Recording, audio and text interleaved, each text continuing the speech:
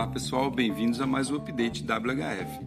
Você sabe qual a diferença entre um propósito de marca e a tríade de valores, visão e missão?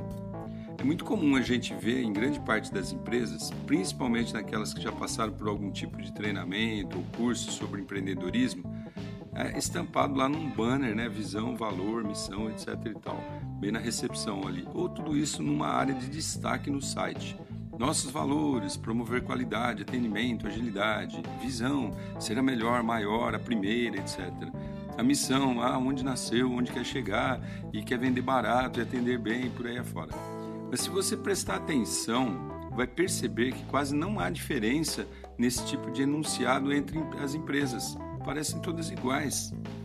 O propósito, por outro lado, encara as coisas de outra forma.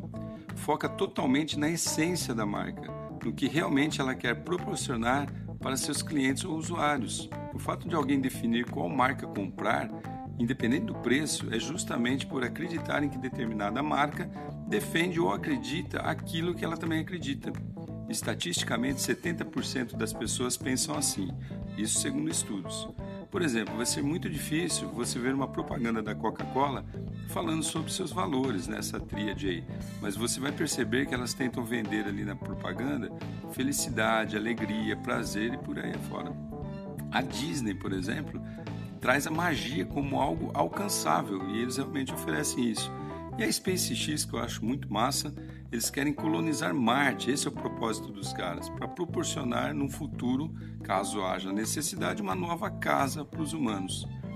E pessoas com o mesmo propósito tendem a estar juntas, e é justamente isso que essas empresas querem. Então, além de praticar a tríade em sua empresa, pense em qual o verdadeiro propósito dela na comunidade em que ela está inserida, seja localmente ou globalmente. Você pode, claro, praticar isso também em sua vida pessoal e profissional. Ter um propósito sempre engrandece.